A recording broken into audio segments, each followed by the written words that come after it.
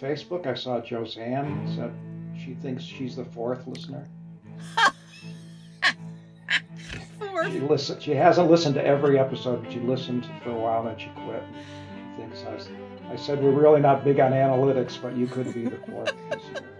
So that's another one we have now. Now, well, you're still posting on YouTube, right? Yeah. Because I realized, like, again, from work, we have a YouTube channel, and I realized you can get YouTube analytics. And I've been trying to remind myself to go in and see what our YouTube analytics are. That could be interesting, because what I found most interesting was that it tells you how people found it.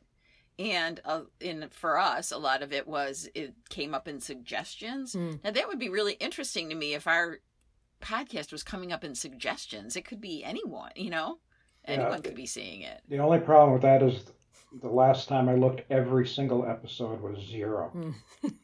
Really? Nobody is listening on YouTube. Okay, I just have to remember to get in there and tag it and stuff like that. I think tagging really helps, because that's what I do with. I started putting conversation, humor, right. Friends talking. Oh, and that didn't help. It didn't, but there's so much on YouTube. I don't know. Yeah. I don't know how you crack through that, but it really is not working for us, even with the thumbnails. Well, maybe you should cross-reference grilling out and charbroiling, and so if people are looking up how to grill a steak, or right, they'll get charbroil. Oh, charbroil chance! This looks fun. Right. I was just going to go there, but then you'll get the sound of me clicking, so I won't do that. Oh. Among our listeners, I think what's important to most of them right now is, Bailey, did you do your homework? I did not. What homework was that? Listen, I've been a little busy this week. Bailey was going to watch Kunk on Earth. Oh, right. Give it a second chance. I didn't watch it again. No, I did not. I knew that would happen. Yeah. I wasn't all that interested.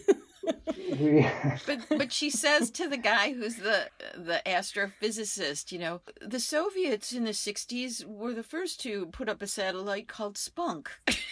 Oh, that one, yeah. It's not that we're against a difference of opinion. We're certainly open to it. Are you? Are you? I'm not.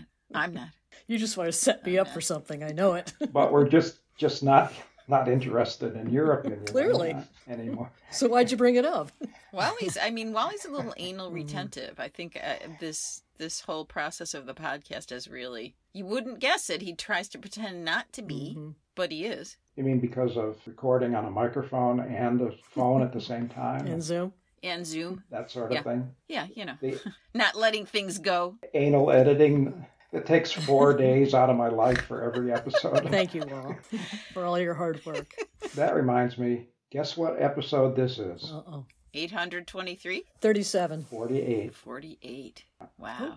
So what's the end game here? Does there have to be one? Are you getting tired of it? No, I'm not. It's the only thing keeping you going. Keeps me alive. Yeah. But I don't want you to feel like if you want to quit, you'll kill me. Well, I never thought of it that way, but now that you put it that way. It's kind of appealing. No. That we'd kill you? Maybe that's how we get out of this. I could kill somebody and see what it's like. I'm going to order a hit. Oh, my God. Didn't we talk about this before? And I said it sounded like you were, like a romantic partner, and you were like, do you want to continue with this relationship? Is this therapy? Yeah. I have real concerns about it. I don't want you to feel like you've got to keep doing this and that you'd hurt my feelings if you quit. But on the other hand, I'll go as long as you want to go. I'm glad that you do, because I like it and I want to keep doing it, but I am so bad with follow through in certain areas, Yeah, me too. Have you guys ever done the DISC assessment? Oh, another survey or another test, Grace? Yeah, another assessment. You do a lot of those. You're like the queen of tests. I am. I don't know why I like them so much, but this program that I was in at work, we did DISC. It is very interesting, though, because I'm an I, meaning influencer, right? And it's funny because my second letter is D, which is someone who likes to control everything. But it's interesting. Apparently, this test shows that, naturally I'm more of an I, but I feel like I have to be a D at work, and it takes a lot of mental energy, right? And it said, like, my type in general is not known for follow through. And it's really interesting to me because, I have always pinned my professional reputation on being someone who's reliable and you can count on and get it done and and in reality, I hate it. You know what I mean? Like, I'd rather just have an idea and you go do it. In reality, you are a D. No, well, actually, the first time I took it, I was a D. But I see it I see it at home. Like, it takes me 6 months to do a lot of things that I should be able to. I'm that way too. At work, when other people are relying on me to do something, I'm absolutely. Maybe you're an I, Bailey. I'm the worker bee. I'll get it done. Don't ask me to lead the charge, but I'll be, back working hard in the trenches. Yeah. But when I come home, I look at something that's been sitting on my dresser for a year. When it could really just go in the drawer. Yeah. I know exactly. I mean, I thought when Luis left that my house would, be in such good order. And it's worse, I feel like, now that he's gone. Bailey, you are the reason there were retreat videos. They never would have gotten done without you. Retreat videos. Well, what about you, Walt? You were heavily involved, and you obviously don't let things drop. I'm only interested in ideas, breaking the leaves, or putting in a new light bulb, or anything that isn't simply mental. I'm not interested in. Oh. But projects like this, when I know this has to be edited and try to get it out on some kind of schedule, I'm totally committed to it. Which is why you got the retreat videos done, because you had that day that you had to get it done by. If I have to write something, I'll write it. But if I have to paint a wall, that'll never happen. Speaking of therapy, I love having projects. Yeah. No matter how silly it is or pointless, if you have something that you have to do, of course, I mean, you're working, so you don't have that option. But I do that on the weekends. Yeah. I wake up thinking, when am I going to get done today? Yeah. And it's not like, in general, it's not like I dislike it. I usually like these projects that I have going on. Right. Well, it's good to have purpose. That's what it is. That's the whole thing. It helps you get up in the morning when you have a purpose. Right. Yeah. Oh, I love checking off the boxes. No doubt about that. For sure. Yeah. So I don't know how you would describe me, what kind of words you would use. I'm sure in the top 5, maybe even the top one, would be trendsetter. On January 1st, I took all my social media icons on my phone and deleted them. Yeah. But Instagram, Messenger, I didn't have Facebook, but Twitter, all of them, deleted them. And honestly, I haven't noticed any difference. I was never really hooked on it like this. So what I'm trying to say is I'm a trendsetter, and I hope that this leads other people to give up social media too. I think it almost destroyed this country, probably destroying the world. I don't disagree. Yeah, I think at the bottom of it, the ability to connect with people who are as fucked up as you are is the basis for that, right?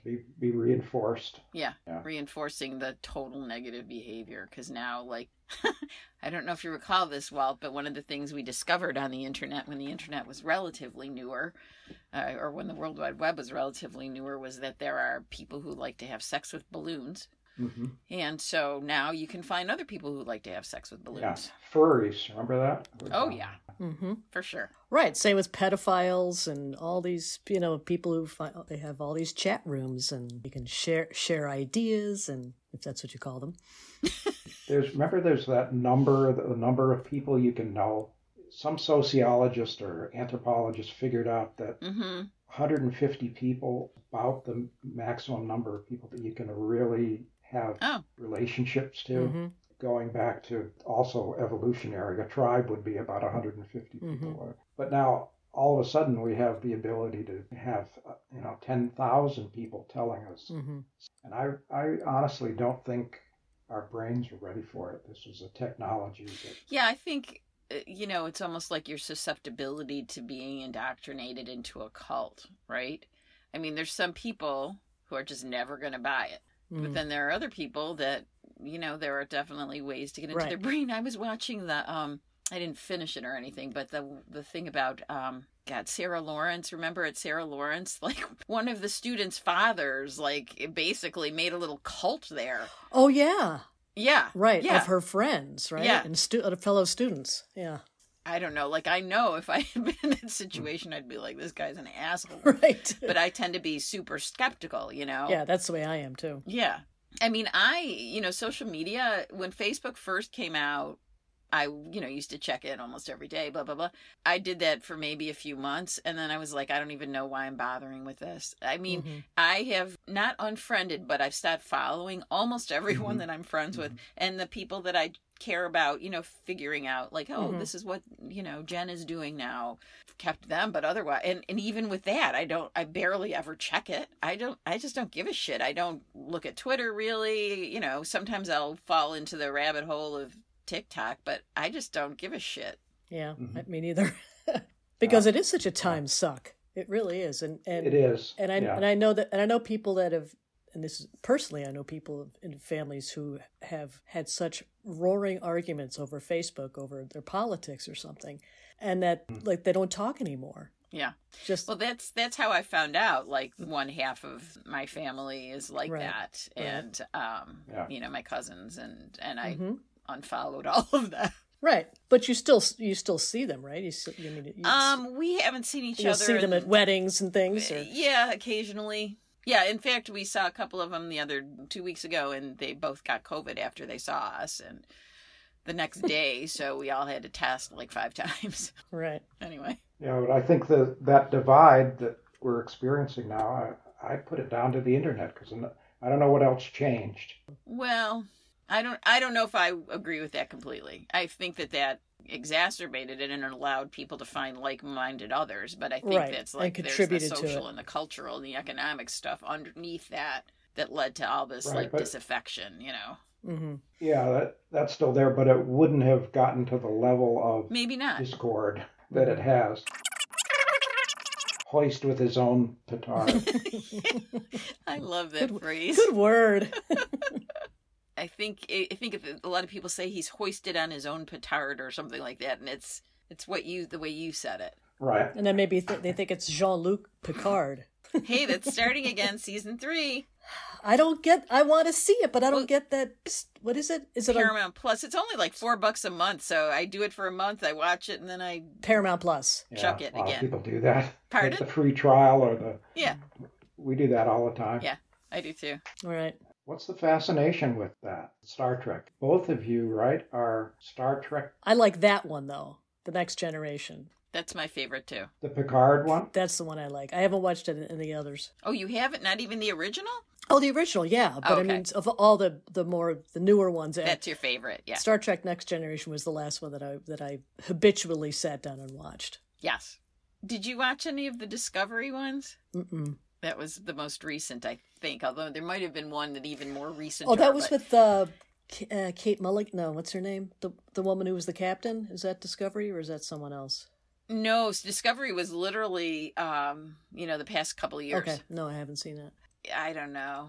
The captain they had, it was a woman, which was really cool. She was very young, but like all she did was speechify. And I was like, oh my God, she's going to give another speech. And it was really too bad because I thought it could have been a really good character. And there were some interesting other characters, like Michelle Yeoh was in it. Oh, no kidding. Who I love. Yeah. Yeah. And she played at first she was a captain and then she was a bad guy, which was really fun. But I couldn't get over the speechifying captain or like, oh my God, here she goes again. Mute. But the production values are pretty darn good. I mean, when you look at the old Star Trek, I know. But it's not as bad as Lost in Space. Have you ever seen any of the old Lost in Space? It's like, okay, we're going to put a spaghetti strainer over you so you can look like an alien. An alien. But I loved that show. Holy crow. Yeah. Do you remember that show, Walt? Lost in Space? I remember it. Danger, Will Robinson. There's a generation gap. You were probably a little too old for it. By the time a lot of these things were on, yeah, I was working and didn't watch a lot of TV. Somebody was talking about Newhart show. Yeah. How much they loved that. And Mary Tyler Moore. And I barely saw any of them. Yeah, that whole era I kind of missed. After a certain point, I think after the 80s, I pretty much stopped watching any network stuff. I don't know why. I just, like Seinfeld, I've seen Seinfeld in reruns, but hardly any of them. Friends I never saw.